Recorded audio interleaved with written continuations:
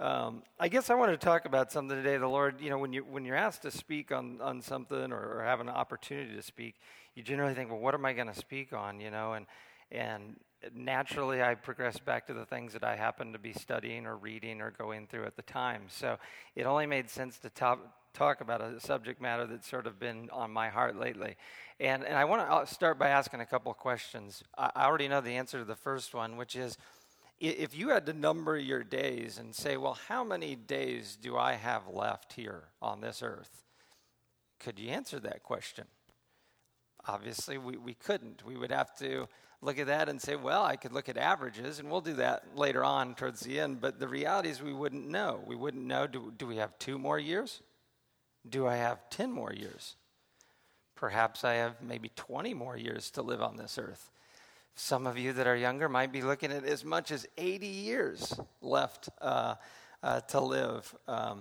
But I guess if you were to find out tomorrow that you had only maybe a year or 2 to live, that would probably impact what you did, what places you would go, people you would visit.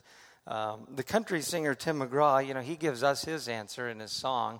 He says, I would go skydiving, I'd go Rocky Mountain climbing, I'd go 2.7 seconds on a bull named Fu Manchu. These are the things that Tim McGraw, values. He said, and I would love deeper, and I would give that forgiveness that I've been denying, so that hopefully you get to live like you're dying. And that's one of his songs. And so we see that obviously Tim McGraw would make some changes if he was faced with the reality that he was going to die in a matter of months or years. But I think it's a fair question. A lot of questions would come into your mind. Would you take that trip? Would you finish that project that's always been out there? Would you have that discussion with your son or your daughter or your mom or your dad or your coworker that you've been putting off? Would you finally make the big decision that you've been wrestling with? Would you interact with your loved ones differently? Would you offer up more compassion and grace in times of turmoil? Would you take more time to spend with those people that you hold dear? Would you put forth effort maybe to reconcile a relationship that you knew all along has been struggling and you felt the Lord had moved on you, but you'd never really acted, so now it's time? Would you finally maybe be willing to share your faith with that person at work that the Lord's laid on your heart that you never felt real good about doing that with? So you think through those things, and those are realities. We have a certain number of days on the earth, and these questions are good to ponder through. And really, regardless of whether it's 2 years, 20 years, 70 years, possibly 80 years, our physical lives on this earth, as we know them here, in this body, will come to an end. That is reality. And it must be understood to make the most of the time that the Lord's given to us. So that when we get to the end and we turn back and we look, what did I do? How did I lead my life? What did I do for the Lord? How did I interact with the people the Lord put in my life? We don't want to look back and see an aimless, reckless, careless life. We want to look back and say, I lived my life to the fullest extent that I knew how, given the Spirit, the Word, daily taking into mind these things, that the brevity of life is a reality. Moses pondered these things, and he wrote in a song that the Israelites would actually sing, and he said, Lord, thou hast been our dwelling place in all generations. Before the mountains were born, or thou didst give birth to the earth and the world, even from everlasting to everlasting, thou art God. Thou dost turn man back into dust, and you say, return, O children of men. For 1,000 years in thy sight are like yesterday when it passes by, or as a watch in the night. Thou hast swept them away like a flood. They fall asleep. In the morning they are like grass which sprouts anew, and in the morning it flourishes and sprouts anew, but towards the evening it fades and withers away. As for the days of our life, they contain 70 years, Or, if due to strength, possibly 80. Sounds like he's thinking through the same things I'm thinking through. Yet their pride is but labor and sorrow, for soon it is gone and we fly away. And then he gets to a concluding remark. So teach us to number our days, that we may present to you, God, a heart of wisdom. And we see this connection between the idea of numbering our days, realizing the brevity of life, with the idea of obtaining and presenting before the Father wisdom, a heart of wisdom. And I want to look at this idea of wisdom today, this word for wisdom. How does the Scripture use it? What does the Old Testament and have to say about the New Testament as well? The Hebrew word for wisdom is the word chokmah. And in the Old Testament, it's used predominantly 3 different ways. It's a little bit broader than just the way maybe we would use English word wisdom. But anyway, we'll look at a couple of these. First, a person is said to be wise or possesses wisdom in a technical sense. It could be used in the Scriptures. We see it of a sailor, a goldsmith, a seamstress, an artisan. We see it in Exodus 35:10. And let every skillful man, skillful, chokmah, wise man, among you come and make all that the Lord has commanded. The tabernacle, its tent and its coverings, its hooks and its boards, its bars, its pillars and its sockets. Also 35:25 of the same chapter there, the 25th verse, he says, and all the skilled or wise chokmah-filled women spun with their hands and brought what they had spun, blue and purple, scarlet material and fine linen. So the idea of a person with a technical ability, that's one of the uses of this word chokmah or wisdom. Another use we see in the Scriptures is someone that has an administrative ability to lead a group of people. And there are a couple different examples. One, we see it in Genesis 41. And now let Pharaoh look for a man, discerning and wise. He has the characteristic of, he has chokmah, he has wisdom. And set him over the land of Egypt. Put him in an administrative role. So Pharaoh said to Joseph, since God has informed you of all this, there is no one so discerning and so wise as you. He had this idea of chokmah, is this sense, this ability to lead people. God had given it to him. We see it in Deuteronomy when they're setting up leaders of the tribes of Israel. Same statement in Deuteronomy. And the third sort of use that we find is used of a person or a sense of ability to live life with skill. Skillful living. And that's actually the emphasis that I want to look at today. When we look at this idea of chokmah and the idea of skill for living, it would be like the idea of living life with such skill, and I think we should broaden the perspective here. This isn't just skill for how I study the Bible. This isn't just skill and wisdom in God's Word. We'll talk about God's Word and how it's involved in this process. But I'm talking about skill for how to build the home, skill for how to go about your job, skill for how to go about your marriage, church, work, money, time, possessions. When we go buy something, do you need skill? To know, the discernment to know what to get? I think you do.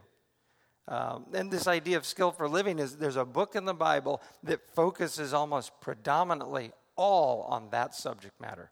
If you want to live life with skill, you want to know what directions, how to navigate through things, whether you're young or old, there's a book in the Bible that just nails it from the beginning to the end. 50 times it mentions chokmah, chokmah, chokmah. Here's how you get it. Here's what you do. Here's how you pursue it. Here's what how the Lord's involved in this.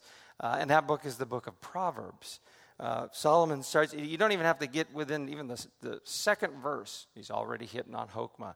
He says, the Proverbs of Solomon, the son of David, king of Israel. Here's the purpose of the book.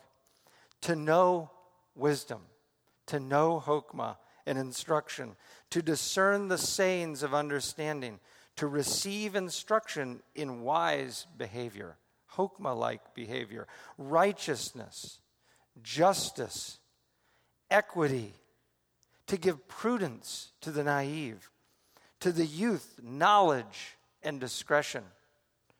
He goes on, he says, the wise man who hears it, he'll just gain more. If you already have some of this in your back pocket, guess what? You'll read this and you'll gain more, he says. We see this in the book of Proverbs, and I want to sort of home in on Proverbs here today because it's a fascinating look as we look at how Solomon, moved by the Lord, uses this idea of wisdom. And the reality is we must get it. We must go out and get it if we are to live well. And I think you'll see it as we look through this, why I say that. It takes us going out and doing some things to get it. Very fascinating aspects as we dive into it. I want to look at those questions. How do we get it? What should our attitude be towards it? What does it provide for us as we go forth? And one of the first questions I want to say is, where does it come from? Can we trace its origins? Is this just a man-made thing? Is this just man's wisdom? Well, let's find out. Job, one of the other wisdom books of the Bible, says, Job speaking, says, but where can wisdom be found? Job 28:12. And where is the place of understanding? Man does not know its value. Interesting. Man doesn't even understand the value of this thing that we're about to talk about. Nor is it found in the land of the living. The deep says, it's not in me. And the sea says, it's not with me. Pure gold cannot be given in exchange for it, nor can silver be weighed out as a price. It cannot be valued in gold of Ophir, in precious onyx or sapphire. Gold or glass cannot equal it, nor can it be exchanged for articles of fine gold. Coral and crystal are not to be mentioned, and the acquisition of wisdom is above that of pearls. The topaz of Ethiopia cannot equal it, nor can it be valued in pure gold. So where then does wisdom come from? And where is the place of understanding?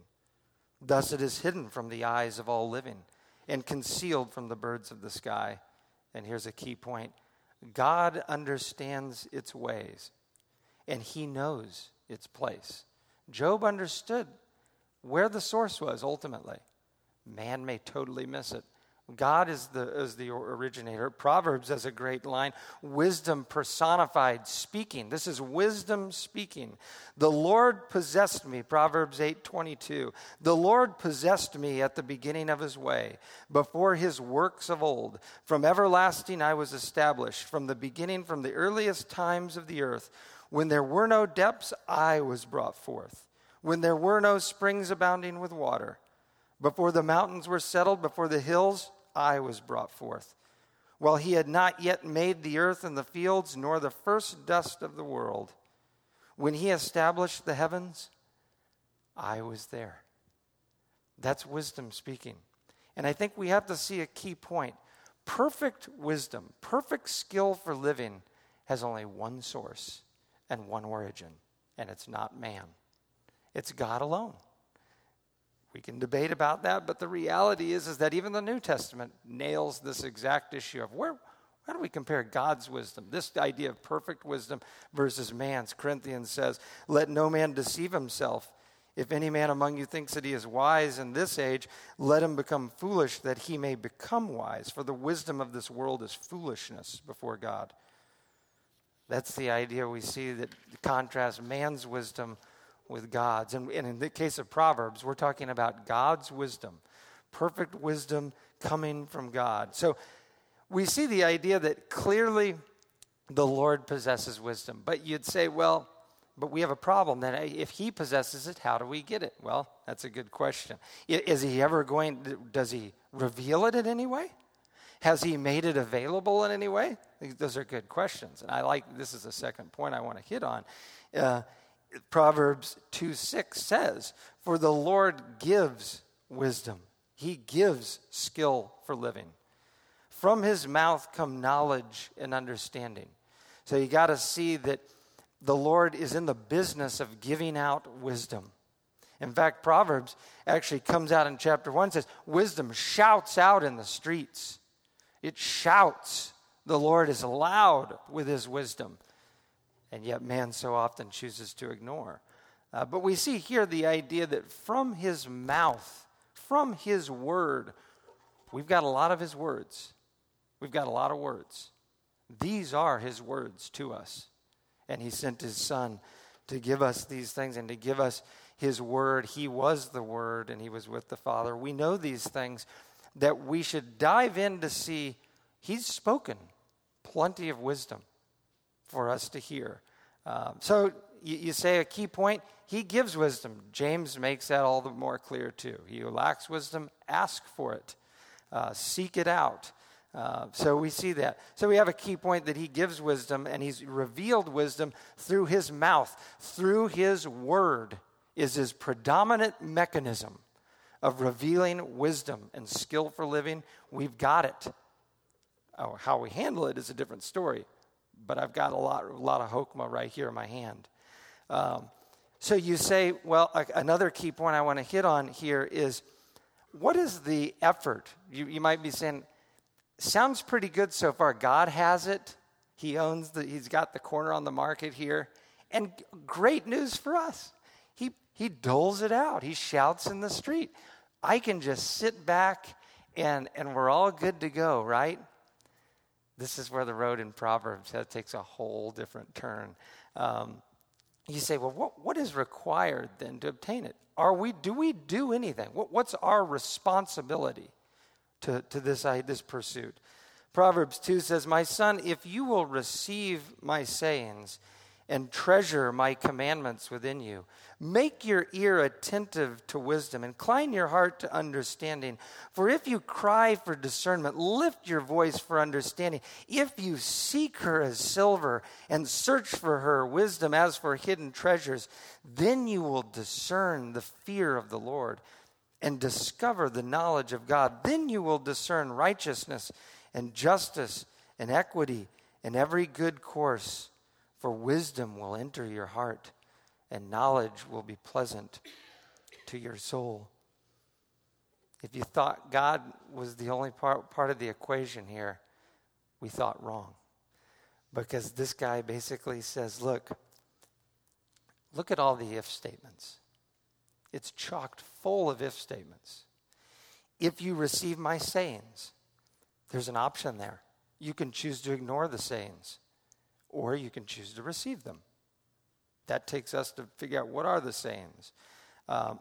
If you treasure my commands, there's a lot of things that can become in our eyes our treasures, what we're wandering after. Are you going to treasure the commands and the instruction that wisdom gives, that God gives through his word? If you make your ear attentive, this is a tough one. You may think, we can read right over that one. Proverbs, he says over and over and over, make your ear attentive. Listen well to what I'm about to say. Incline your ear to me. It's a lot easier for me to be called by Kevin and say, you got to teach something. Are you available to teach? I'm going to obviously spend a lot of time, right? And I got to spend, Lord willing, I'll take time. I'll read through a lot of stuff. But sitting out there right now, you could be thinking of all kinds of different things. You could be thinking, I wonder what's going to happen in the game later today. You could be thinking, what am I going to be eating for lunch? What do we have to do later today? Are you inclining your ear? It's actually very hard in life at times to really listen, and listen extraordinarily well. And so this call of listening well is a big one. Incline your heart or your mind. You have to choose in your heart. What you set your heart and mind on is a big deal. He says, incline your heart.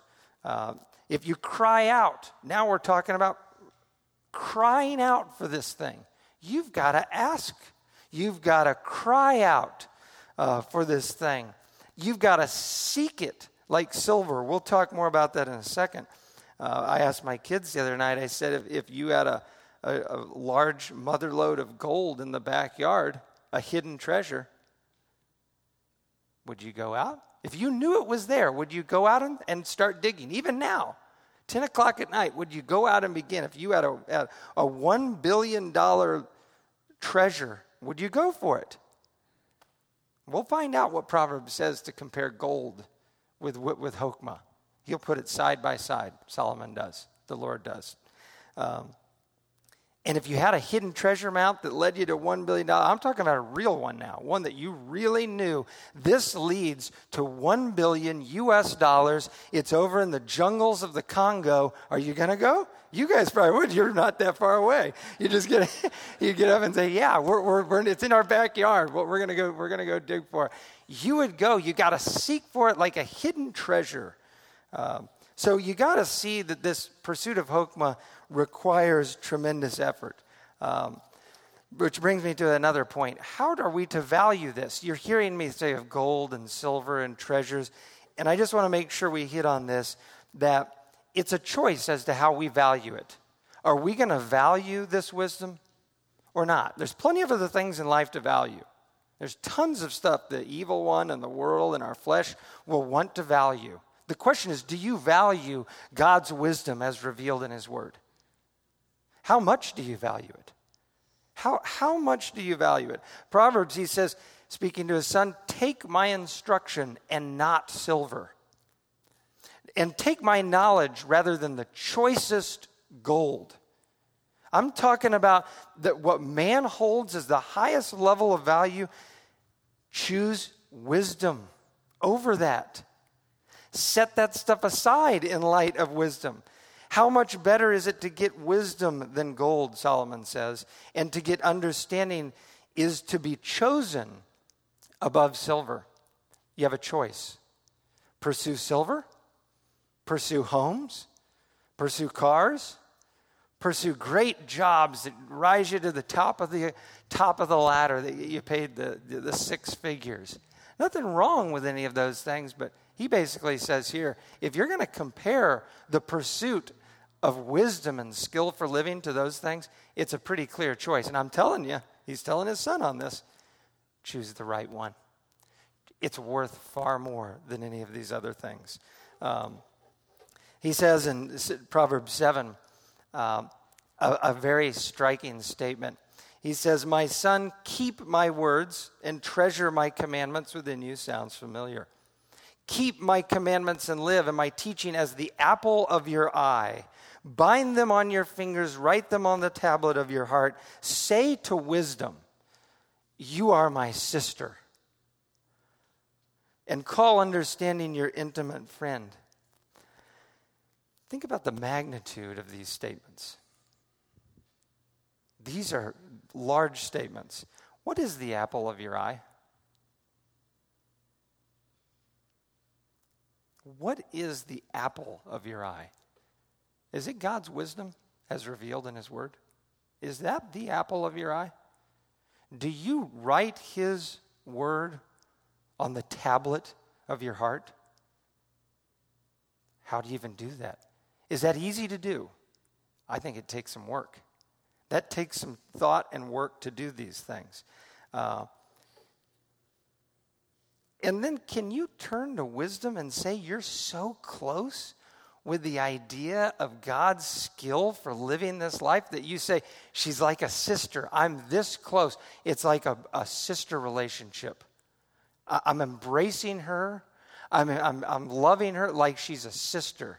Can we say these things? This is what Solomon says to his son that I have no doubt he learned from somewhere. We'll look at that in a second. Obviously from the Lord and from his father. But these admonitions are not easy, especially in a culture that doesn't value what I'm talking about. Does our culture value these things? First off, we just read in Job, it just flat out says it in God's word. Man doesn't value it, doesn't know its value. So don't kid yourself, on that one. We know man does not value what we're talking about here. And yet you can see the value as Solomon wants his son to see it in that light. If I was to go out and poll the Americans and I said, what's the apple of your eye? I would be hard-pressed to find hardly anyone that would say the Lord's commandments, the statutes of Yahweh are the apple of my eye. I would be a fraction of a percent of the number of people that would actually say, I've read Proverbs 7 and that. I've made it the apple. That takes work. It's hard. Then you look on and you say, well, this is getting a little tough, Joel. This is pretty intense stuff. Well, he goes on. You say, well, what's the level of magnitude of this pursuit? Is this a thing we do it once and we pour into it? We do a study on it. Maybe we'll do a Bible study. By the way, we're finishing up Jonah in the next few weeks, and no doubt the next book is going to be Proverbs. So we're going to dive into it. But the reality is that a one-time Bible study on the book of Proverbs, while that's great and very good, this is a lifelong type of pursuit. In Proverbs 4, he says, acquire wisdom, verse 5. Acquire wisdom, exclamation point. Acquire understanding, exclamation point. Do not forget nor turn away from the words of my mouth. Do not forsake her, and she will guard you. Love her, and she will watch over you.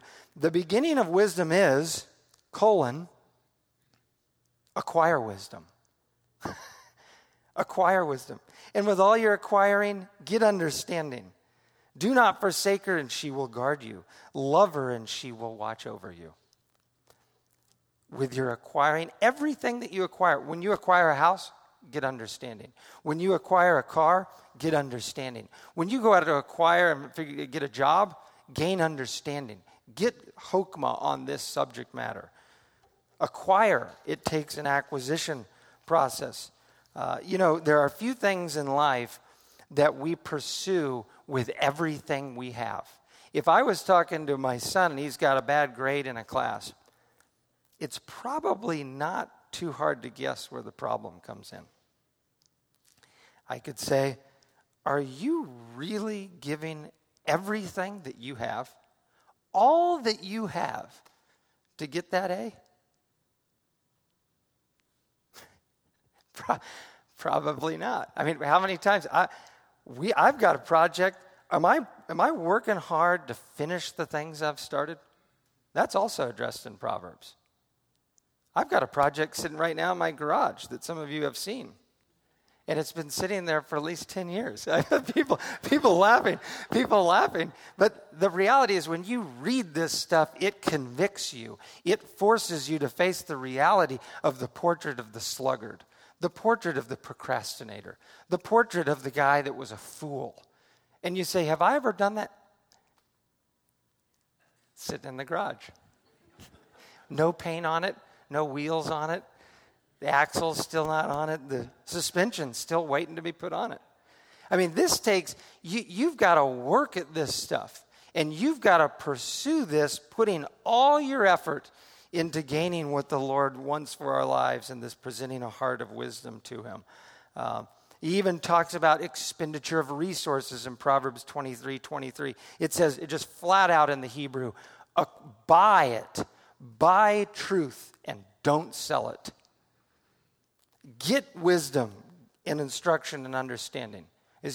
We already know from Job, you can't buy it with money, right?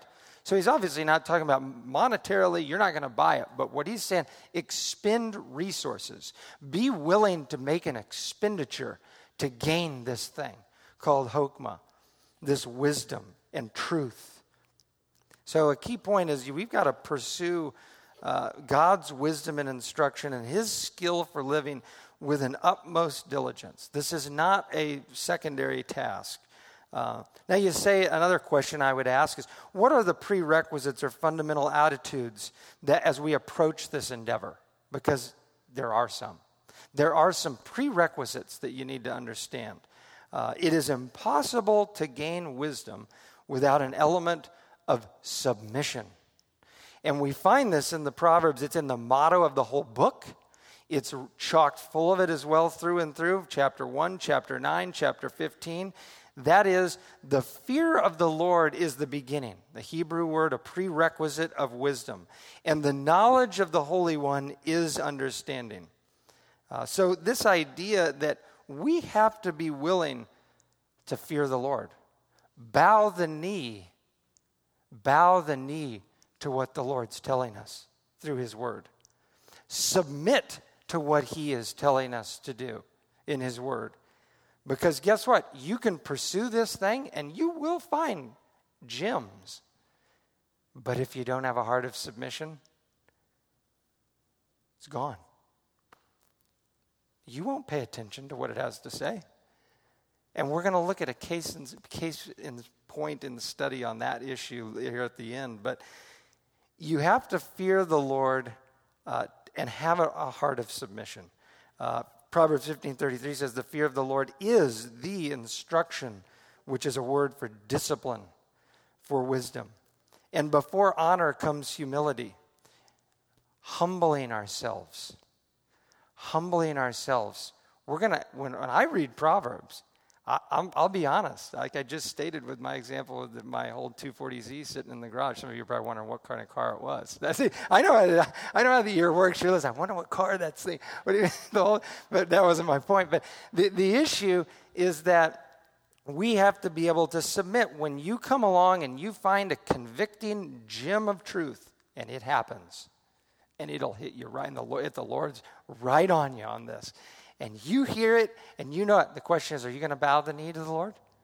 Are you going to submit to his wisdom? Are you going to submit to that skillful instruction? Because that's a big question.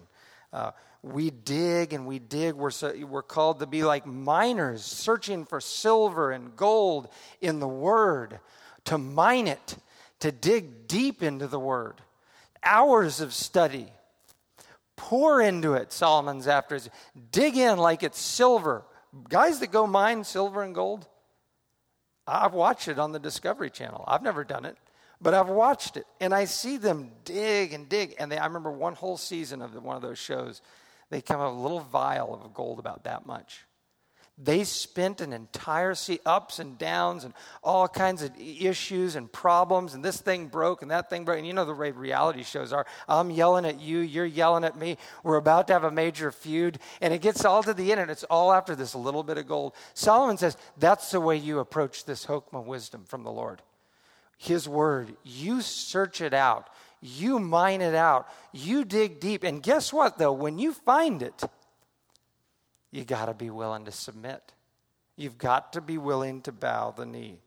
And you say, well, that's all pretty hard stuff. And I'm here to tell you, unfortunately, it even gets harder.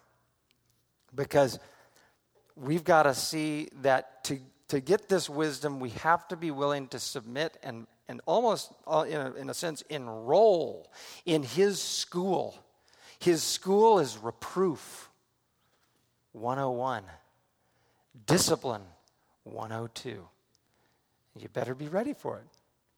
He says, it's coming at you. And I think we can all attest. We know what it's like as we've walked with the Lord. But in Proverbs 3, and it's quoted by the author, the writer of Hebrews, this is a New Testament and Old Testament statement here. My son, do not reject the discipline of the Lord or loathe and hate and spurn his reproof. For whom the Lord loves, he will reprove, even as a father the son in whom he delights.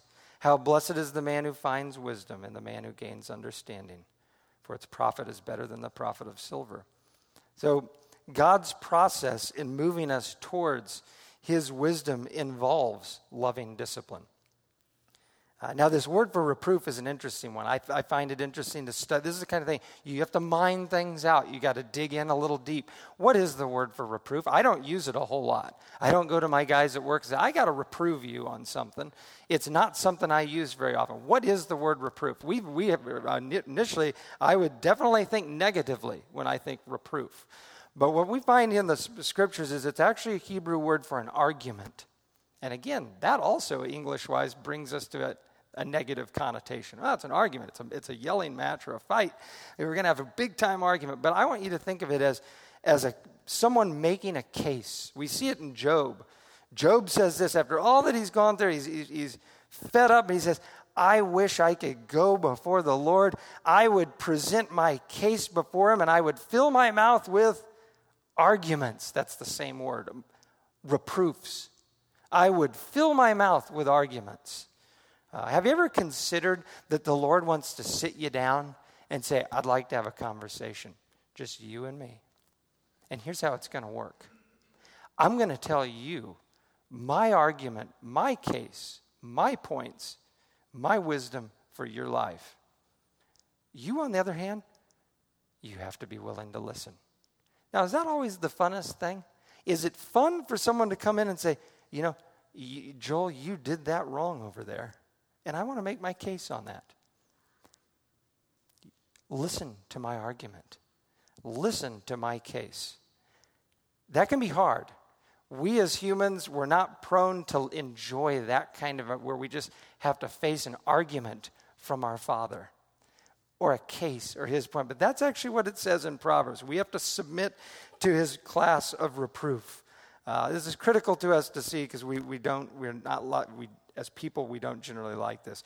Proverbs 15:31 is a great one. He says, he whose ear listens to the life-giving reproof, the life-giving arguments, the life-giving points that I am speaking in wisdom will dwell among the wise. He who neglects discipline despises himself, but he who listens to reproof acquires understanding. Again, if you truly pay attention, incline your ear. Be willing to sit down with the Lord. I'm willing to listen to your points. I'm willing to listen to your arguments. I'm willing to listen to what your word has to say on this subject matter that I'm struggling with. And I probably have it wrong. And I'm willing to submit to that. Guess what? He says that's life-giving. You gain life through that. But those who don't, it's a sad picture. It's a very tragic picture for those who do not like the Discipline 101 or the Reproof 101 and Discipline 102. It's tragic. In fact, in Proverbs 1, Wisdom Speaking says, because I called, and you refused. I stretched out my hand, and no one paid attention. And you neglected all my counsel. And here's a good one. And you did not want my reproof. You didn't want to listen to my argument for your life. Then I will even laugh at your calamity. I will mock when your dread comes, Wisdom says. I've tried. If you're unwilling to listen, it's tragic. Again, Proverbs 5 hits on this one as well. And this is where I go back to my first illustration of looking back on our lives. It says this. He's talking to his son. He said, if you listen to this wisdom, if you follow this, you stay away from the door of the adulterous woman. You stay away from her seductive ways. It'll go well and you'll be free of that. But guess what? If you go down that road and you don't listen to this case that I'm making before you, because the world will tell you that's a great road to go down. Just go down. Just do it tonight. Just do whatever you want tonight. It's all okay. It'll feel great and pleasurable. It's the greatest thing. But he says, guess what will happen? When you groan at your latter end, when you do get to that end day that we sang about, and Gary said, when I reach the end, and my flesh and my body are consumed, and you groan because you look back and you say, how I have hated instruction, and my heart spurned reproof. This Reproof 101, I wanted nothing to do with it. I wanted nothing to do to hear with God's arguments in my life. I spurned it. He says, you'll groan when you get to the end. You'll groan when you look back and you realize you've hated the discipline of the Lord. Proverbs 12:1, this is a good one. You think right now, we're all sitting here, we're thinking, well, this is tough. This is getting even tougher by the second. And I'll just have to endure it, right? I just have to make it through this class. Get to the other side and I'll be okay. Well, he comes along and says, not only do you make it through, you've got to love this class. You've got to actually love discipline. How many people can say, I love discipline. Bring it on. I just love it. He says, whoever loves discipline loves knowledge, but he who hates reproof or the arguments that wisdom has to make or the case that the Lord wants to make in your life, this is a tough word, is stupid. That's a word of use of an animal. Can I reason with my dog and say, Conroy, your eating habits just aren't the best. I want to give you my case for why you should consider eating some different dietary elements to help you with your allergies. Will he listen to any of that? No, he's animal-like, right? He's like a beast. This word in Psalm 73 is of a beast. That's the person who spurns the reproof of the Lord, is like an unreasoning animal. They're unwilling to listen. So guess what you have to do to your dog to get him to change? You've got to take some pretty tough action. So we see this is a big issue, but we know in the end it brings great things for us because in the end it yields, according to Hebrews, the peaceful fruits of righteousness, right living in our lives. And that brings me to my last point here. What are the resulting attitudes and actions when wisdom is valued? What does it result in our actions, our attitudes, our minds? This is a couple of things I was thinking. If you've been acting somewhat foolishly in certain areas of life, guess what? Wisdom, if sought and found and submitted to, can correct that. If you've been complacent or lazy towards certain things in life, wisdom, if sought and found and submitted to, can correct that. If you're struggling with issues of temptation, perhaps sexual sins, wisdom, if sought and found, can provide protection. If you're wondering why to say in a certain situation or decide or make a decision, you're trying to figure out what should I do? What should I say? What decision should I make? Wisdom, skill for living from the Lord, if sought diligently and found and submitted to, gives you the answer. As an example of that, I just want to throw out one proverb for you. This is a good one. I keep going back to it, as you can tell. But let's say I'm struggling with complacency and laziness. So I mine deep into the Lord's word to find wisdom on this subject matter. It's going to give it. And he just says right out, go to the ant, O sluggard. Observe her ways and be wise. Observer gains skill in this area. Which, having no chief officer or ruler, prepares her food in the summer and gathers her provisions in the harvest. How long will you lie down, O sluggard? When will you rise from your sleep? Just a little sleep, just a little bit more sleep, just a little slumber, a little folding of the hands. I want to watch my favorite TV show today. I don't want to go work on the 240Z. And your poverty will come in like a vagabond, and your need like an armed man. Now, if you were a procrastinator and you mined into that wisdom and you found it and you heard it and you submitted to it and you followed it, do you think it makes differences in your actions? You bet it does. It changes the way you act and the way you think. And skill for living in Proverbs is chocked full of these applications. The fool is addressed. The naive is addressed. The sluggard is addressed. The adulterous woman, the strange woman, the ideal woman is presented. It's all in there. We don't have time to go into any further examples on that, but I'll just, as my last quote from Proverbs, well, maybe not, but anyway, a last good quote that I'll say, God's wisdom provides discernment, protection, direction, and peace, all kinds of things. Look at chapter 2 and what he's done for us if you search this out. Make your ear attentive to wisdom, incline your heart to understanding, for if you cry for discernment, lift your voice for understanding. If you seek her as silver and search for his hidden treasure, then you will discern the fear of the Lord and discover the knowledge of God. For the Lord gives wisdom, and from his mouth comes knowledge and understanding. Then you will discern righteousness and justice and equity and every good course or direction in life. For wisdom will enter your heart, and knowledge will be pleasant to your soul. Discretion will guard you. Understanding will watch over you to deliver you from the way of evil, from the man who speaks perverse things, from those who leave the paths of uprightness to walk in the ways of darkness. So you will walk in the way of good men and keep to the paths of the righteous. All kinds of benefits if we simply submit, search, mine it out, and follow it. Now, I just want to close with this last couple things here. This is actually a big issue. Some people are sitting here and they may be poking holes in things and they, I have Christ and I have the Spirit and he's done it all. And I say amen to that. And when I read about you might be thinking, when I read about all this work and effort and submission and reproof and discipline and it's tough and it's getting tougher and I've got to love this stuff and it seems really hard. And you'd say, This is more like maybe for the person that's wandered way astray, perhaps the unbeliever. That's what this is for. This is just for the unbeliever. This isn't for us. Well, I'm here to tell you that the guy who wrote this book,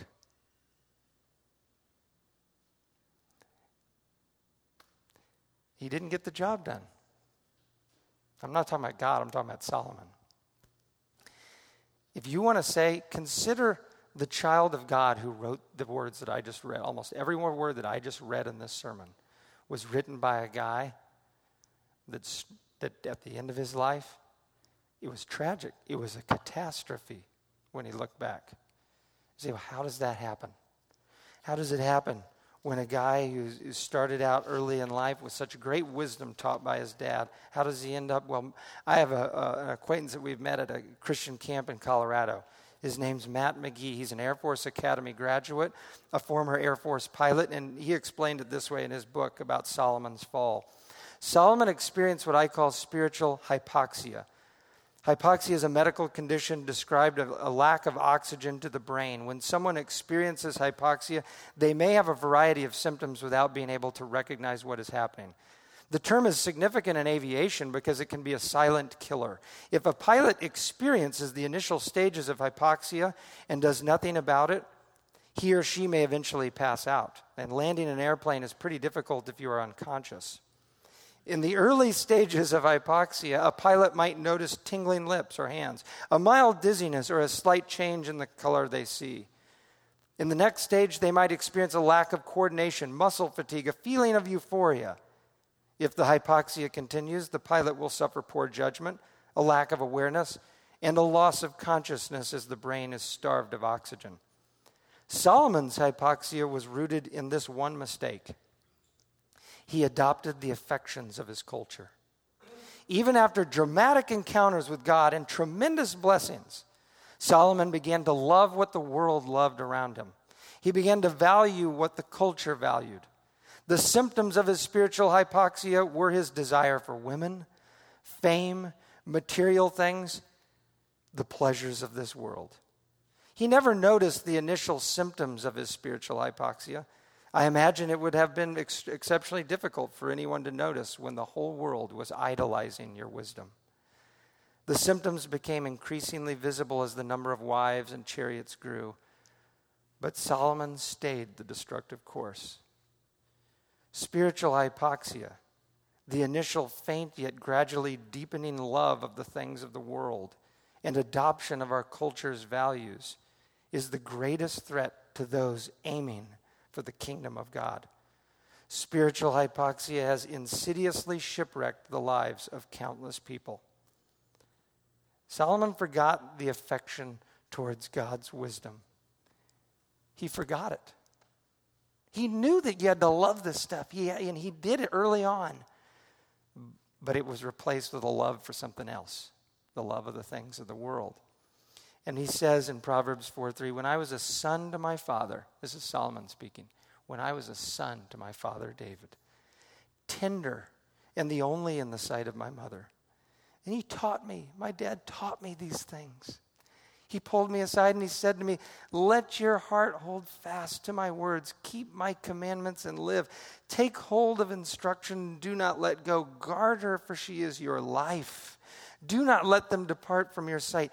Keep them in the midst of your heart. I liked one translation that keep these things in the center, focal point of your heart, David said to Solomon. Unfortunately, he didn't. And it's sad to see the results. May we realize that the pursuit of his wisdom, his kingdom, his righteousness takes everything that we have. Jesus said, for whoever wishes to save his life shall lose it, but whoever loses his life for my sake shall find it. This takes it all. We have to pour it all in. Now, I'm an engineer. And as an engineer, I like to calculate number. Oh, by the way, I'll make a comment why I had this little thing. When Solomon was a young, tender boy like my son Alex, who wrote that, that's wisdom right there. That's the beginning of wisdom. God created us and animals and water, Alex says, and plants and sun and moon and earth and grass and fish, and he made everything. That's wisdom. That's the beginning of it. And if you walk away from loving that, you end up where Solomon did. You take the things of the world and you exchange it for the truth that was laid for us as a tender child. His dad did this for him. But go on to the next slide. I would close here because I'm an engineer, like I said, and I like to do numbers. And I said we've got to learn to number our days. So I said, well, let me look at my numbers. I'm Joel Butler. That's a picture of me when I was a little teeny kid. I didn't have the beard then. Anyway, I was a tender young child, like Solomon just said. The average age in the U.S. is 78.74 years. My age, 41.58 years. Years remaining, 37.16 years on average. Months remaining, 445.92 months. Days remaining, 13,563.4 days. And oh, by the way, if we look as Moses did at the number of God hours, 1,000 years, like one day. Joel, you've got 0.89 God hours left to live. I know God knows my numbers. He actually does know these numbers. These are based on averages, right? He knows exactly every one of our numbers. And Moses says, so Lord, we know we rise up like grass, green, and then we wither away in the evening. So teach us to number our days that we may then present before you a heart that has learned wisdom, to live life with skill the way you want us to live. So I'll close with some prayer on this. Lord, I just thank you for your word. I thank you for the fact that you've given us your Son. You've revealed us your truth. You've given us your Spirit. But you expect us to want to go out and seek your ways, to learn your ways, to find wisdom, to love your skill for life, Lord. For we know there's a way that seems right unto a man, but it leads to death. But your ways lead to righteousness, justice, equity, and they guard our paths. May we not wander astray. May we realize that today as believers, just like Solomon was raised in a good house, and he knew you and had great encounters with you. He got to see your presence in the temple. And yet when he took his eye off of this, his eye off of this call, it led him down a tragic road. So Lord, may I make the most of my last 37 on average years, or my 0.89 God hours. May I look back when I get to see you face to face. And I don't want to look back with regret, but look back being content that I made it, I did it, I finished the things that you put before me. I finished the race that you gave me. And I did it with everything I had. Lord, I know right now I can think of plenty of areas that I need work on. So I don't say this by any means as if I've arrived. But yet may we press forward in this life so we may present to you a heart of wisdom. We ask these things in Jesus' great name. Amen.